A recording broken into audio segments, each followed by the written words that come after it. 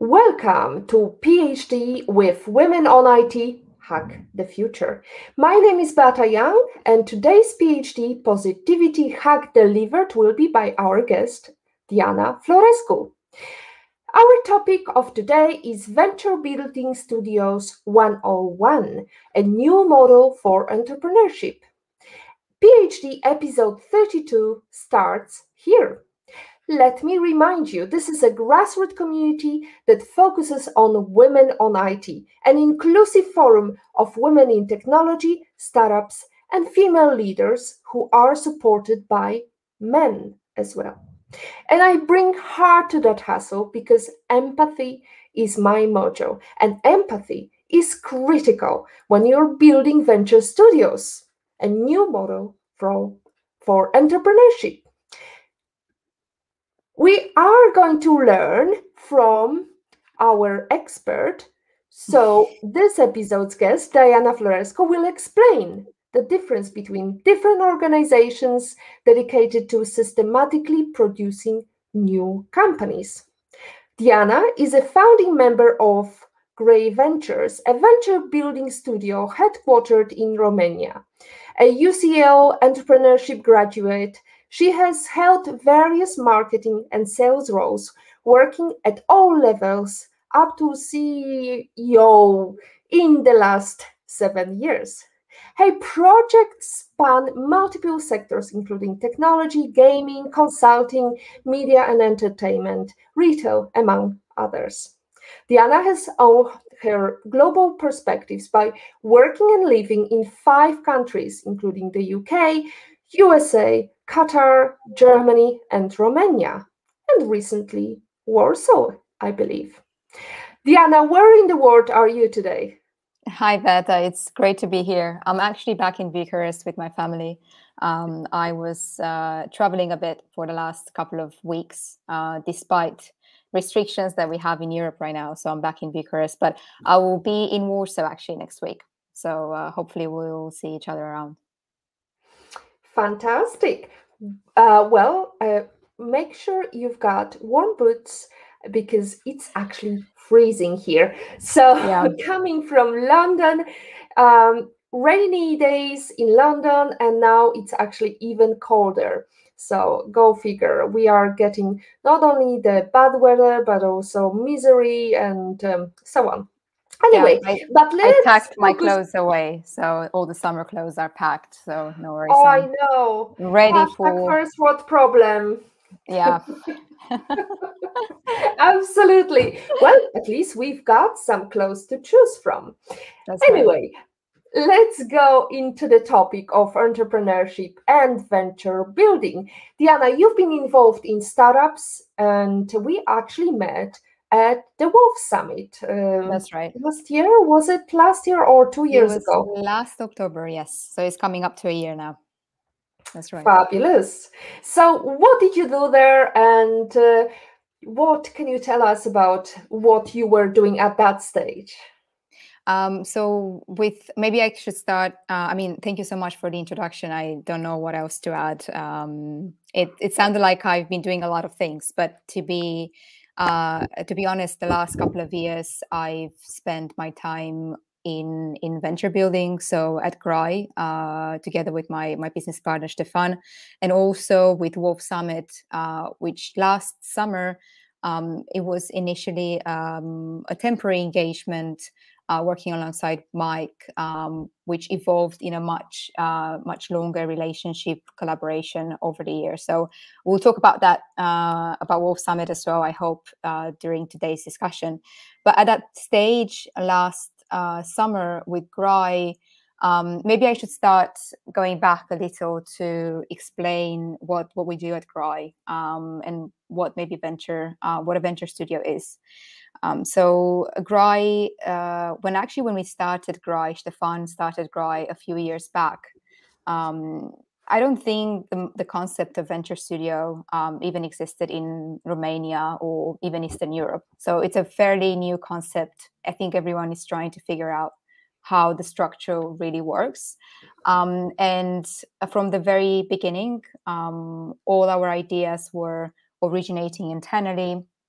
We right now have a team of 8 people that actively work on the companies that we incubate inside Grai.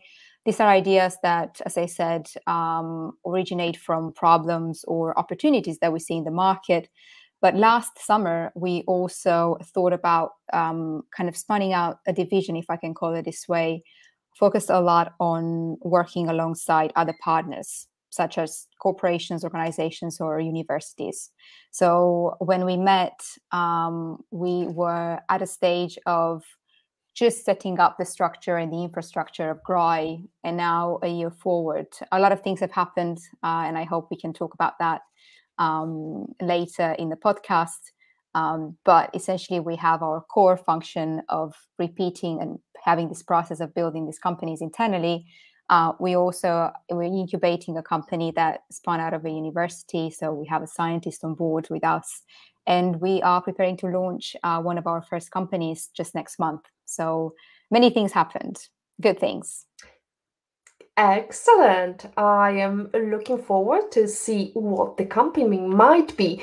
We actually bonded over the fact that we are both working in technology, and we are, one of the few leftovers of whatever men decided to give us, and whatever functions we were given, whatever opportunities we were giving. And we were talking about the fact that the different dynamics play different roles under different jurisdictions or different geographies, scenes.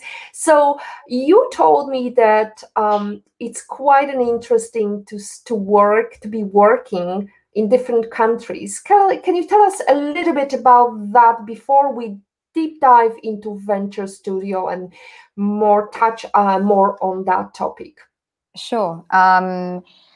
I mean, I've also lived in very different countries from one another, right? So if you take Qatar, I think that's it's a completely different, part of the world compared to the US. So you've got almost 2 countries sitting at opposite poles on a spectrum.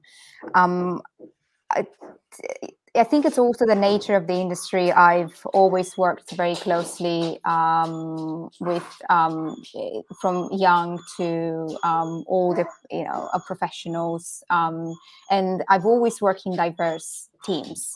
And I personally, as a woman in tech, I've been exposed to a lot of opportunities, and I never really felt, for example, underrepresented, even though I know there's a lot more we can do, especially in raising investment and startup founders.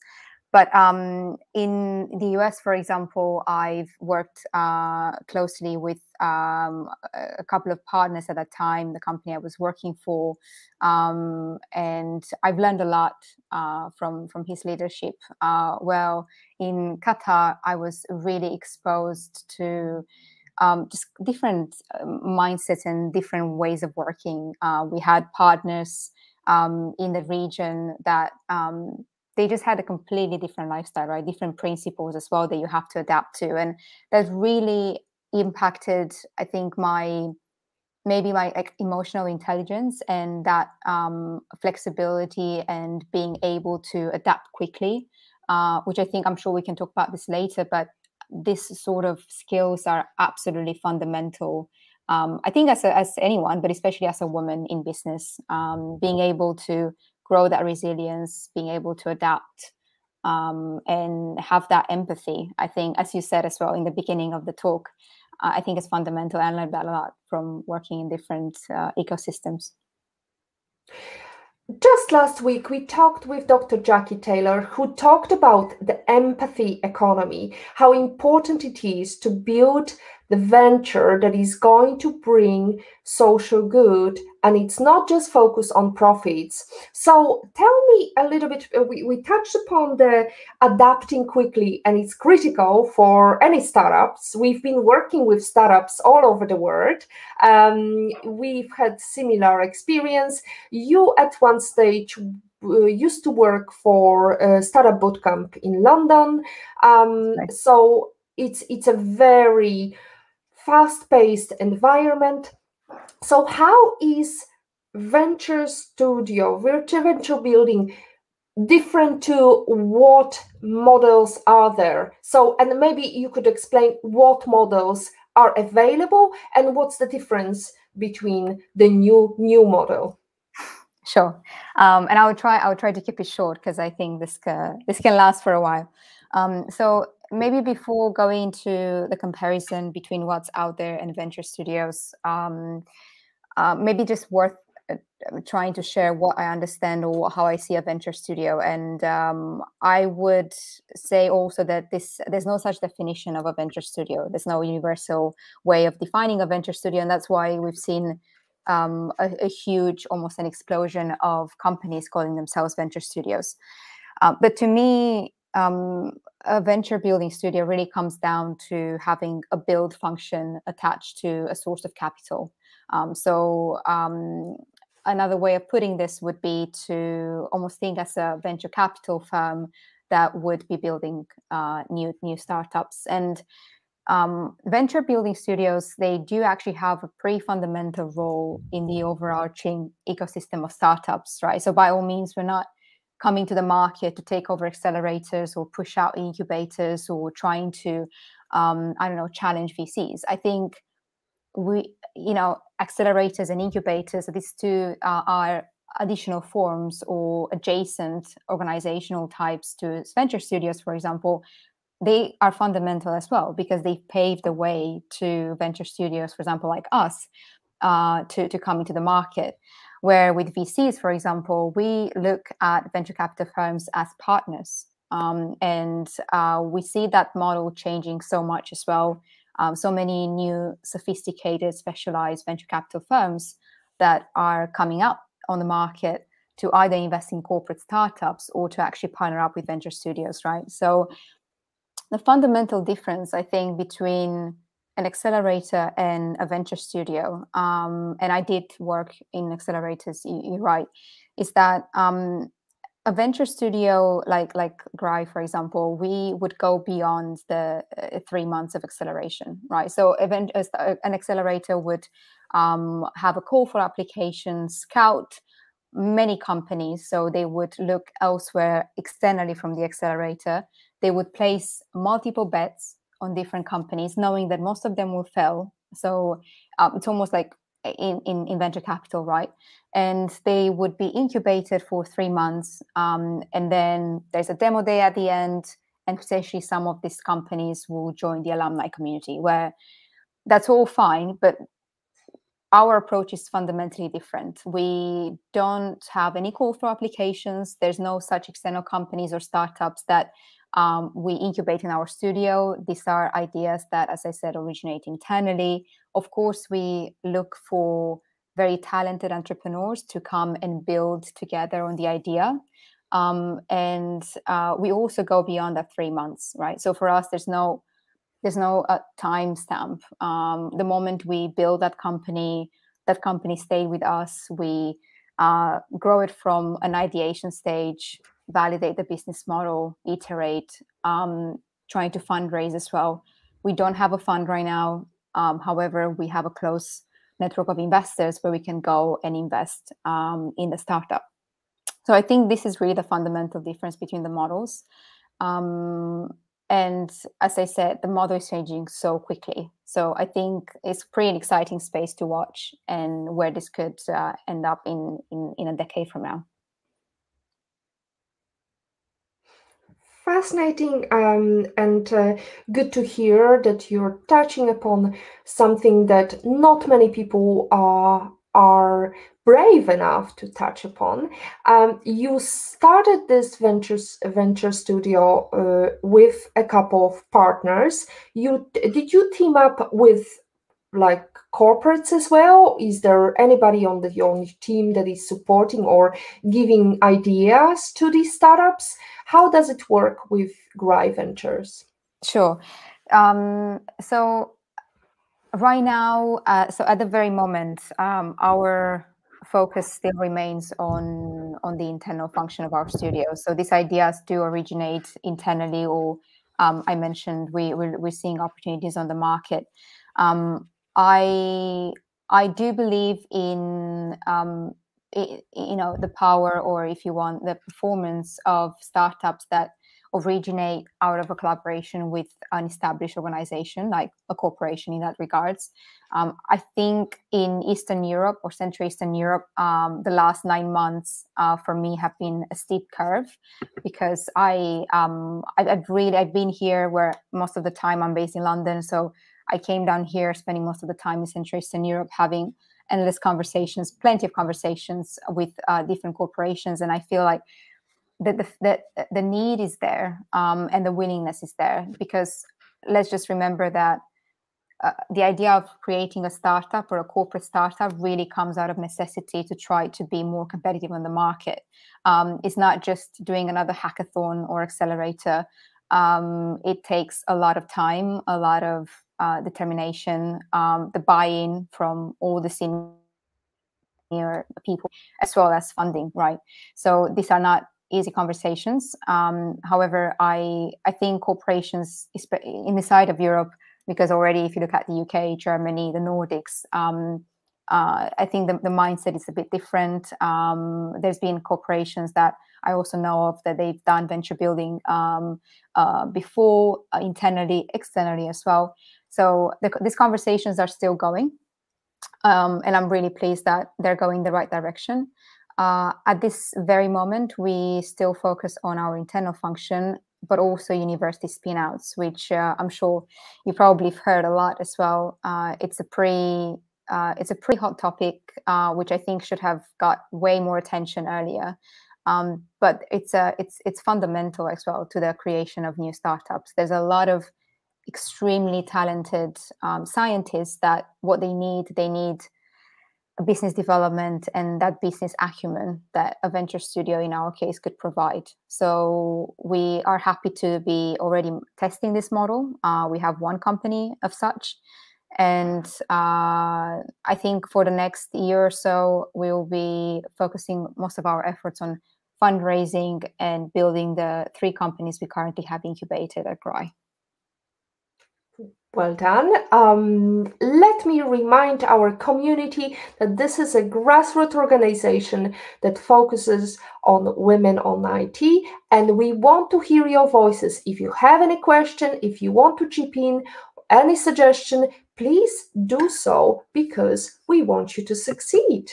And the mantra of activism is, if nobody says anything, nothing changes. So here is your opportunity to speak to awesome Diana Florescu, to ask her question about entrepreneurship, startups, venture building, venture capital, all the buzzwords of startup world.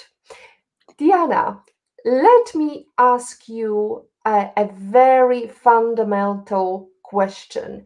How was it for you to raise capital for your venture, whether it's current venture or previous ventures? How do you feel about that? Yeah, tough question. I'm trying to, I might not be able to disclose much with GRAI, because as I said, we're still very much in that process. But another thing too, I feel like I do need to add this, and maybe, I don't know, maybe because this is my personality, or maybe because I'm also a woman in this topic. But we're still learning a lot, or myself, I'm still learning a lot about the model. So I think by all means, I'm not an expert, and I think it's changing so fast that we're really trying to figure out from things like basic things, right? Like how to structure, for example, a cap table when a startup would have a GRAI or another venture studio as an investor and a shareholder in that cap table, or how to choose your legal structure for your fund, speaking about investment, right? Because there's multiple ways of raising money for a studio. Right now, at least we've decided to go with this single studio model and have a direct investment in GRAI in exchange for equity for the investors and potentially rights to further invest in our portfolio. It is right to say that we also work alongside companies, external companies, startups that are looking just for fundraising. So we do have a couple of really ambitious entrepreneurs that they validated their concept, or they're even at a much later stage where Cry just joins in to help with that fundraise. I think it's always challenging with fundraising, and of course there's a lot of discussions around the difference between gender, and I'm sure everyone knows the famous article about what questions do female founders get asked by an investor compared to a male founder, for example. I think I would rather not go in that direction. However, I would like to say that it's really encouraging the change I'm seeing, not only on the startups, on the female-led startups that are getting funded, but the wide range of initiatives that I've seen on the market. I was part myself of an organization called Diversity VC last summer. They support diversity and inclusion in venture capital, which I think it's paramount at this time. There's of course Women in IT. I think what you're doing, Beata, is great to get visibility on women founders and potentially even get them much closer to investors.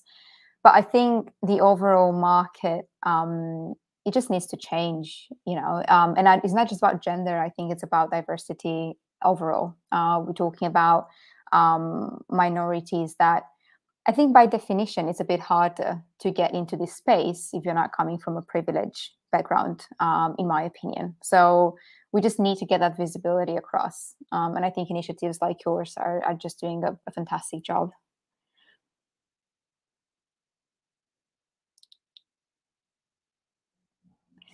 Sorry, I just muted myself because we've got a builders working. It's definitely men because they didn't listen to me. I told them not to start drilling, and here you go. We've got some questions coming. One is coming from Olga. Great to see you.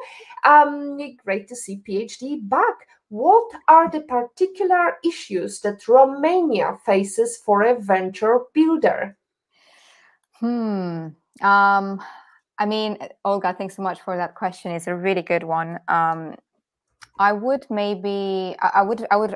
phrase it this way, or put it in the context of what problems do actually venture builders or venture building studios trying to address.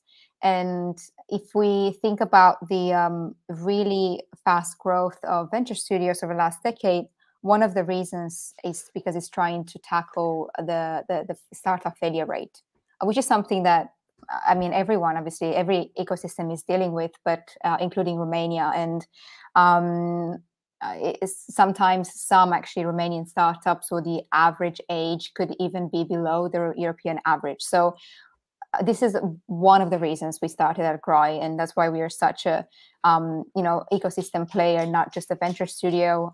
We are part of different organizations such as Startup Grind. So we are trying to address the startup failure rate, which is pretty high. We do believe that the model that we're building right now could potentially help companies reach that seed stage or Series A much faster and with much higher success. At the same time, I think in Romania, we have a quite nascent sort of a market of angel investors. And to get to that really strong market of angel investors, that requires education. That requires more experienced investors sharing their know-how, as well as serial entrepreneurs, for example, exiting their startups, coming back to the market, investing in this company. So essentially, venture building companies could potentially accelerate that race of exit. So then the entrepreneur comes back into the market and further invest. I bet everyone knows UiPath. I was actually looking at the Startup Genome report, which was just released today, and I was really pleased to see Bucharest, the second ecosystem on the top 10 ecosystem in terms of value in the world as a city. And the first place was Detroit, and then Bucharest, and then you had other really great hubs, right? But on the Bucharest. And I think the value, I hope I'm not mistaken, but it was around $38 billion. And fundamentally, UiPath, I think, is probably like 90% of that, right? But that we need that visibility. We need that, the stories of startup founders coming back to invest further in the market. So just to wrap up on that, I would say the startup failure rates is one issue. The investors and the investor readiness to invest, I would say, is the second issue. And then I think it's just the third one, I would say, is not necessarily an issue. It's something that I think can be done better. It's just connecting corporations, universities, industry experts, startups, right? Because that's really fundamental to a venture studio, at least in our case, how we do it at GROI.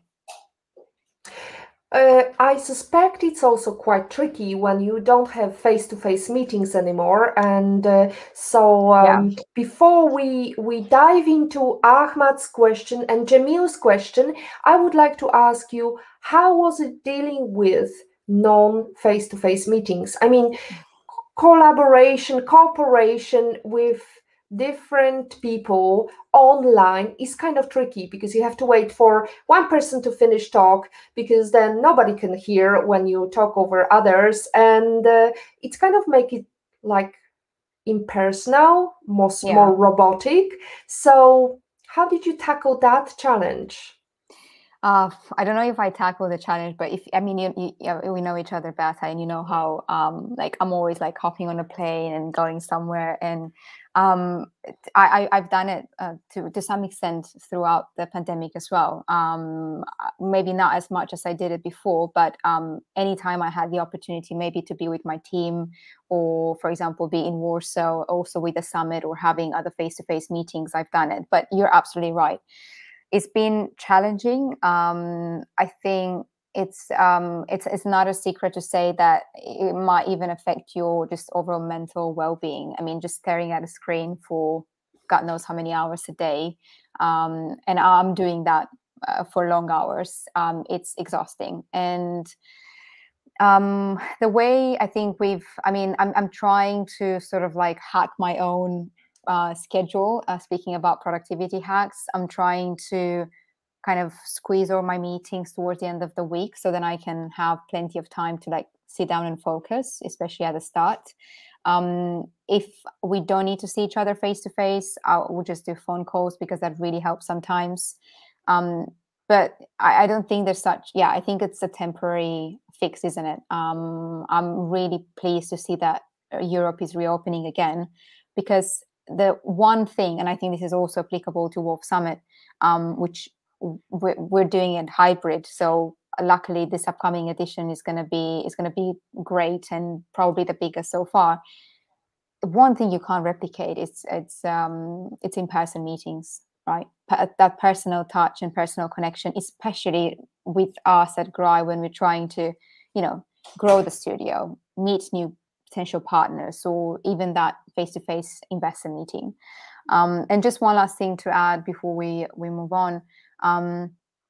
There's an actually upside to this, and I probably everyone expects that, but what the pandemic also created was a massive opportunity for entrepreneurs, startups from anywhere outside major hubs to be able to fundraise. So if there's one good side of the pandemic, if I can put it this way, would be that this really allowed maybe underrepresented founders, or the ones that didn't have the opportunity maybe to be in front of those major VCs, suddenly to be able to invest online, because also VCs had to adapt, right? I've met a lot of venture capital firms that they were not passive during the last year. They actively invested in new startups. So yeah, always look at the bright side. They adapted quickly. So that's the secret sauce. Ahmad, we met in one of the startup weekends before. Then I met him with you. He was assisting you on the way and the route to meeting with me in the hotel. Ahmad is asking how venture studios shorten the path to exit for startups.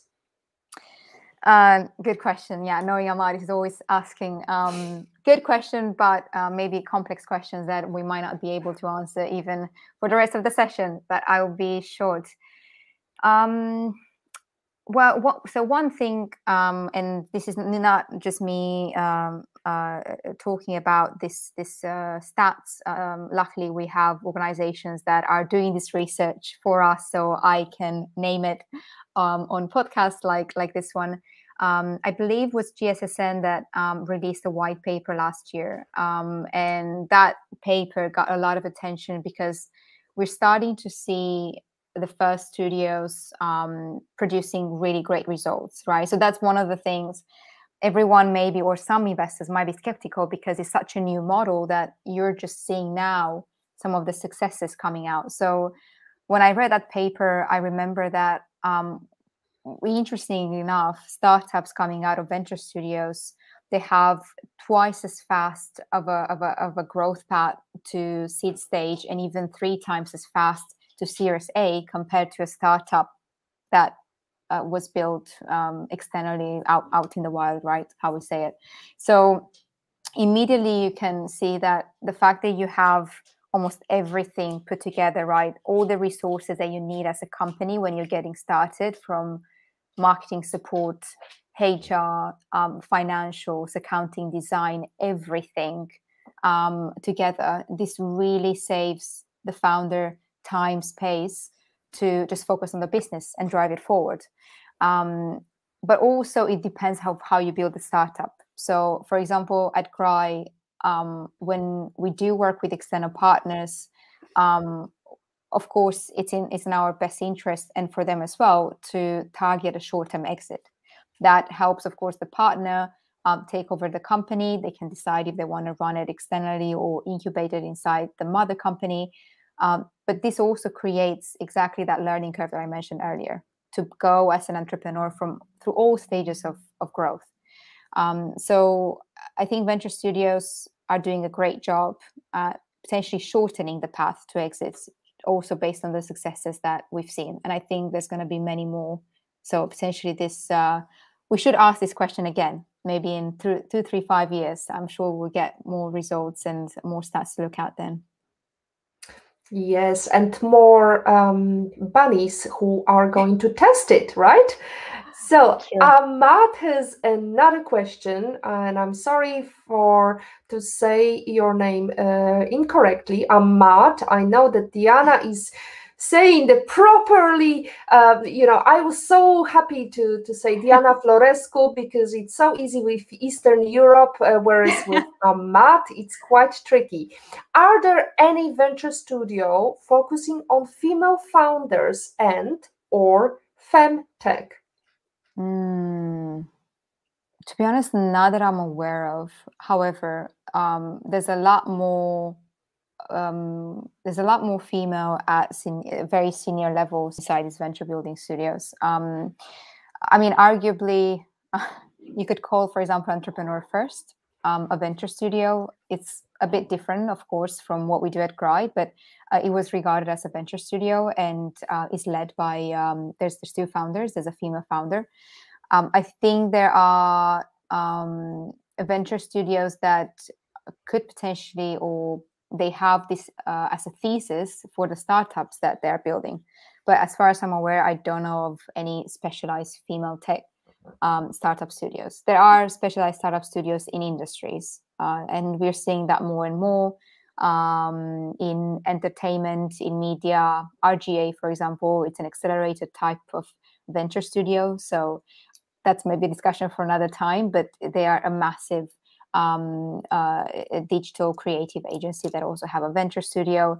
And then we see more specialized ones, like in software, for example, or even deep tech or healthcare.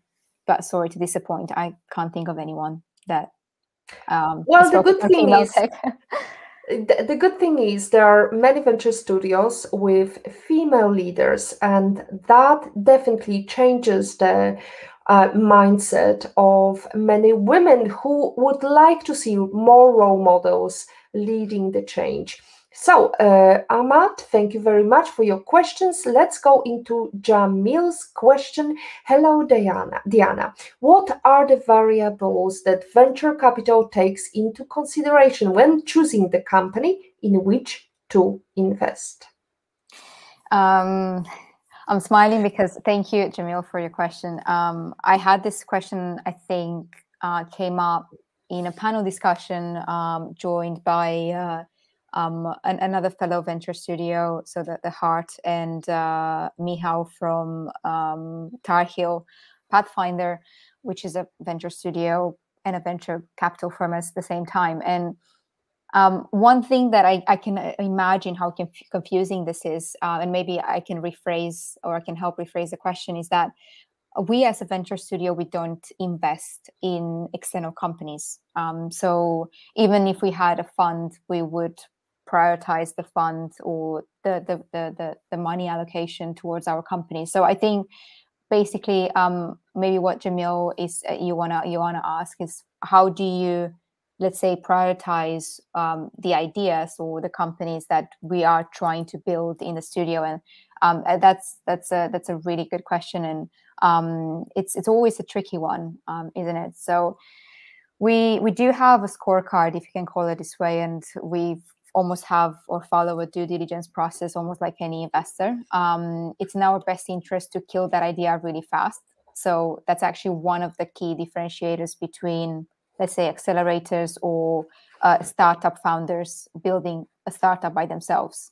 It's not in our interest to, for example, keep trying, or spend too much time on this, because that means a lot of time commitment, which equals money, right? So we look at opportunities where, not all the time, but most of the time, we look at opportunities where we can exit or partner with a larger corporation. So we are on the lookout of opportunities or, of course, some of the needs or customer problems or challenges that our corporate partners voice to us. They are important to us. And then we look at the market sizing of that opportunity. Who else is out there? How many companies, startups? How are the startups looking like from a business model? What about the fundraising or the exits? And which markets that's been done before? So everything that I'm mentioning right now, it compiles a scorecard, which we kind of take through every idea that we create. And then just one last thing to say, we almost never work on an idea that or a startup that it's already existing in the market, or we feel that it's just too competitive, right? So sometimes we do look at different markets. So for example, Australia or the US, and it's a good inspirational source for us, what can be done here. But we take this approach, it's very rigorous for us, because as I said, we have to just move really fast with ideas. Usually we don't spend more than 3 months, even less, I would say. It takes us about a month just to like have an idea tested, validated, and then decide whether we want to proceed forward or not. So are you looking for any projects right now, or is it usually startups that approach you? I mean, Grey Ventures. We already have 3 startups that we've started at Grey. So these are our own companies, our own ideas. There are different stages of growth. One exciting project. So one of the companies is an e-commerce. It's a marketplace that it's redefining the gifting experience. We are launching this new business next month. So that's really exciting. Then we have a different company in a completely new space in sustainability, green energy, which we're really excited about.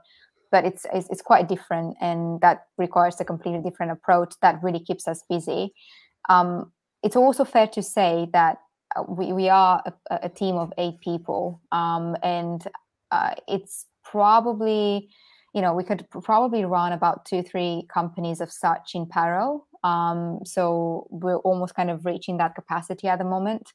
The moment we will be able to fundraise for the startups, then we will welcome new ideas, obviously, in the studio. However, we do work with startups in other capacities. So I did mention, I think in the beginning, we sometimes advise or help with fundraising. There are times when, for example, we could provide with go-to-market strategies. This is actually what Grey's core function is about. Our expertise lies in commercials, business development, and marketing, and we have other adjacent functions.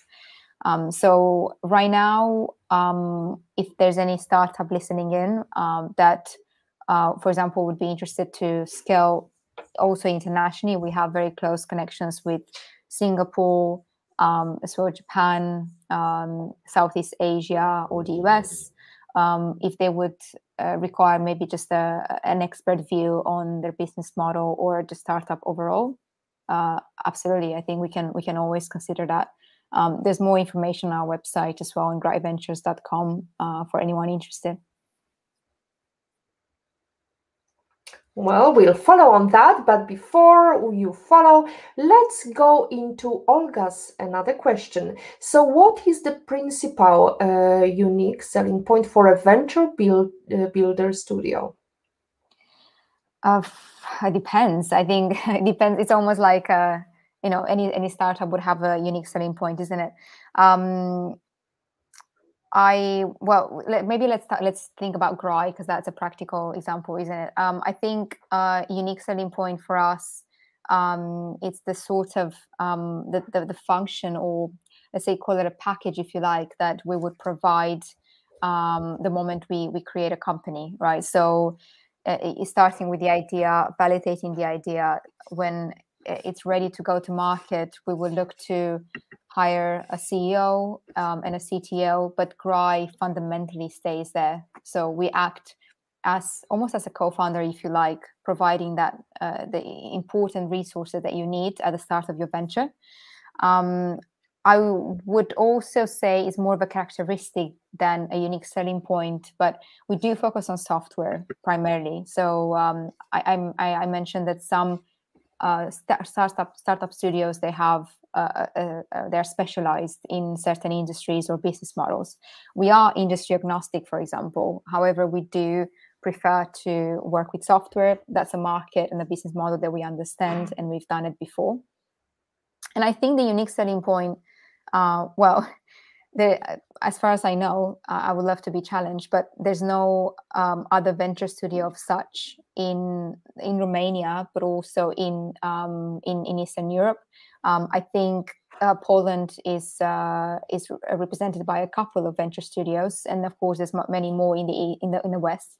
But we don't have these organizations in Central Eastern Europe, and also our approach to creating these companies, I think it's quite unique, and it has a blend of internal ideation, working with universities, so university spin-outs, but also looking and building that function potentially to partner up with corporations as well. So it's a three-in-one venture studio. Fabulous. Thank you very much, Olga, for your challenging question to Diana. Yeah, I see people are asking really, really tough questions. So good questions. I know indeed. As a founder of a mission to run startups, the unique startup cohort built in Toruń, the birthplace of Nicolaus Copernicus, I know that many people are just all puzzled about, all these hackathons, incubators, and accelerators, and all these buzzwords are really confusing. So it's very good to have you here and be our expert and answer all these questions. So let's go into how venture studio makes money, or does it? Well, we should. Otherwise, I think we will be out of the market, out of business very soon. Venture, I think.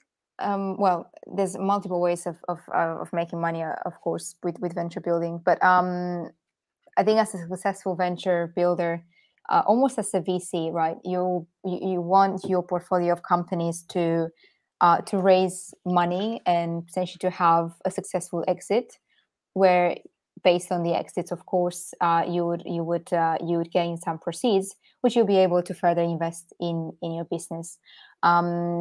There, as I said, there's multiple ways of potentially making revenue alongside, because an exit could take, right now, at the rate I see unicorns coming to market, just before our talk, Beata, I was actually looking at Doc Planet. Just they raised an additional round, which makes them officially a unicorn.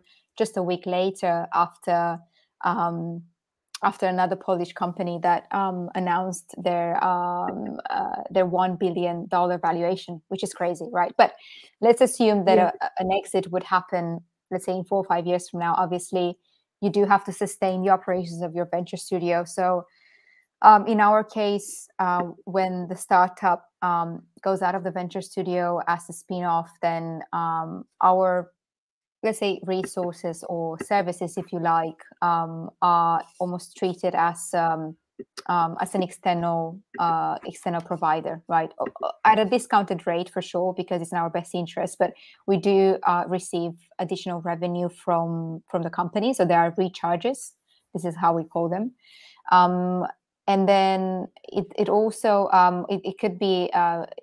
Well, if you do get a profit along the years, you could also take dividends as well. But these two, the recharges on the startups and potentially fees for sitting on the board as well as a member, and the proceeds that you'll be able to make as part of those exits, that's one way, right? So, or these are basically two streams of revenue. It's a pretty vast question, because it goes down to your business model, of course, as a studio. Because there are studios that are built primarily to create companies, let's say, for larger corporations.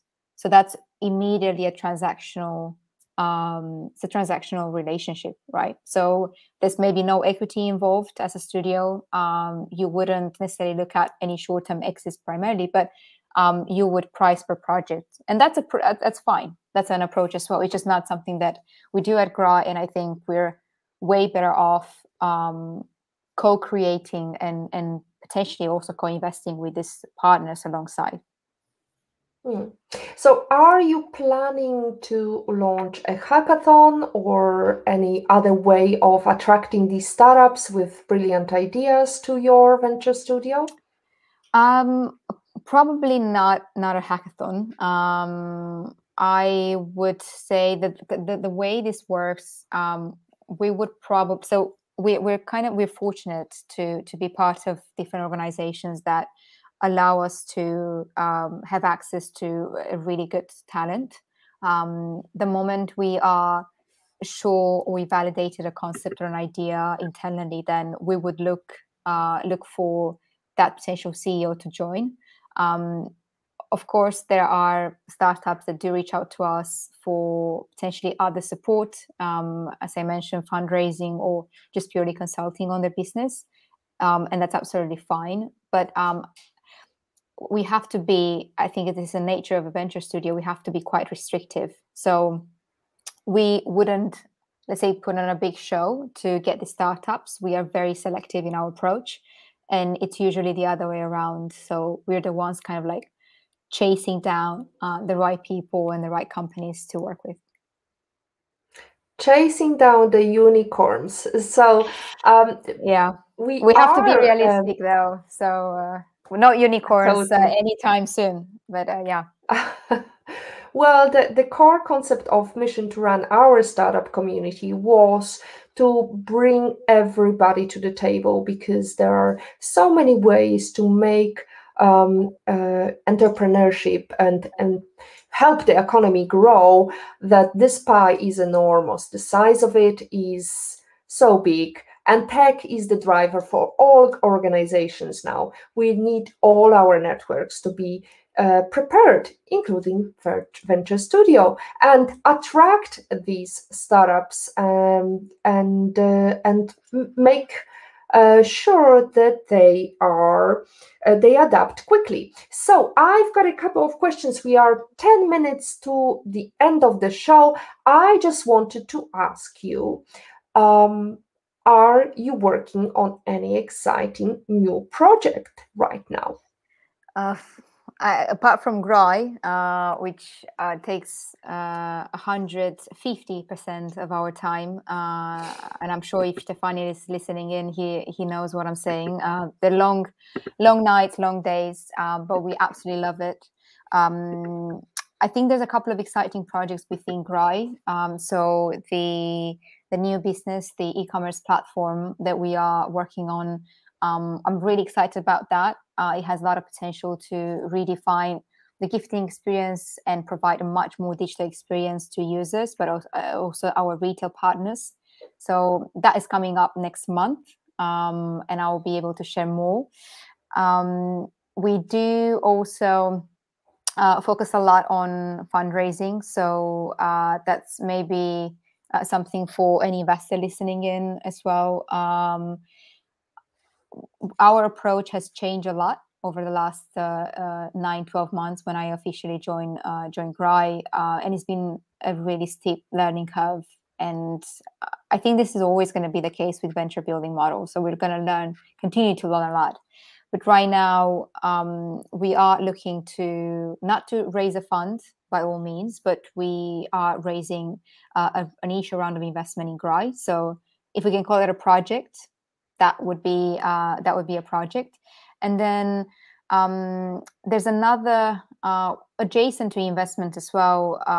We've been very active at educating the market in Europe about a new investment type, which is called media for equity, which essentially what that means is that a startup, especially a direct-to-consumer company, that already validated their business and they're ready to scale and get in front of the mass market, they would partner with TV stations or media broadcasters in a way that they would give away equity, and the media partner would provide them with airtime or media space.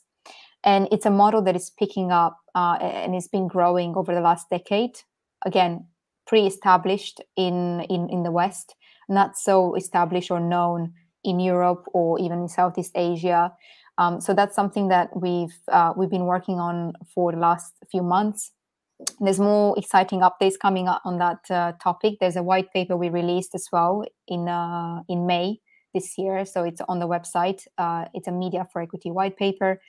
And that's, again, going back to our almost, the scope, the vision we created at Grai. We're trying to build the right function to help the startups grow, and potentially media for equity could also be a way of further investing in our companies. And lastly, because that's how we met Beata, I do have to say a few words as well about Wolf Summit, because I'm just super, super excited about the growth that we've achieved with the summit in the last year. And Mike he's been sharing a lot of interesting updates as well on his LinkedIn.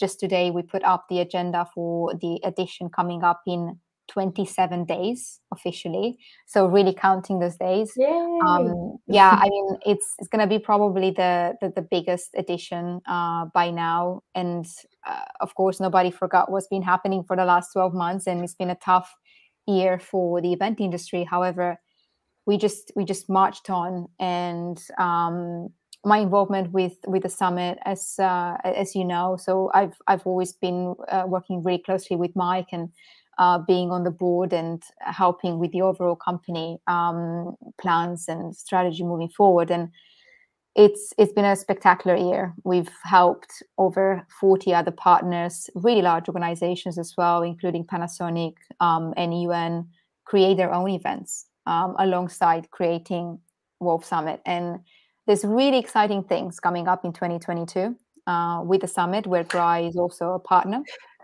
And it's a new conference that we are announcing. That's really fantastic. And I want to know the sauce you're eating in your diet, because this doesn't look like the normal 7 days week.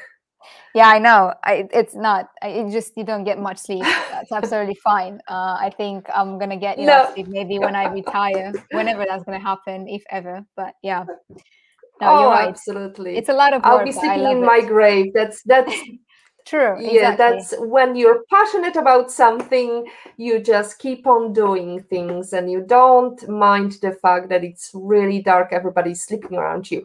So that's right. let's go into our favorite questions. I mean, everybody's waiting for that moment when you're gonna share what is your favorite life lesson quote and how did it shape your life. Yes. I do have, I think, as probably everyone else. And to be honest with you, I can't remember who said this or how I came across it, but I feel like it really defines everything I've done. And the quote sounds like this: "If opportunity doesn't knock, then build a door." And I like it, and I think it really resonated over the last 6-7 years of my career. And that's because I've always stepped in. I've stepped in roles that were not defined. I've always worked in startups, all stages of their growth. So from the early stages to potentially seed or even later growth stage, Series A. And I always had to shape my own role. I always had to hustle. I think I'm the true definition of a hustler, and I love it. I like to shape up things. I like to have that autonomy in my role, and to be able to work. I think I've realized maybe the leadership style as well that I have is just, it's within, right? So you can lead from the front, you can lead from the back.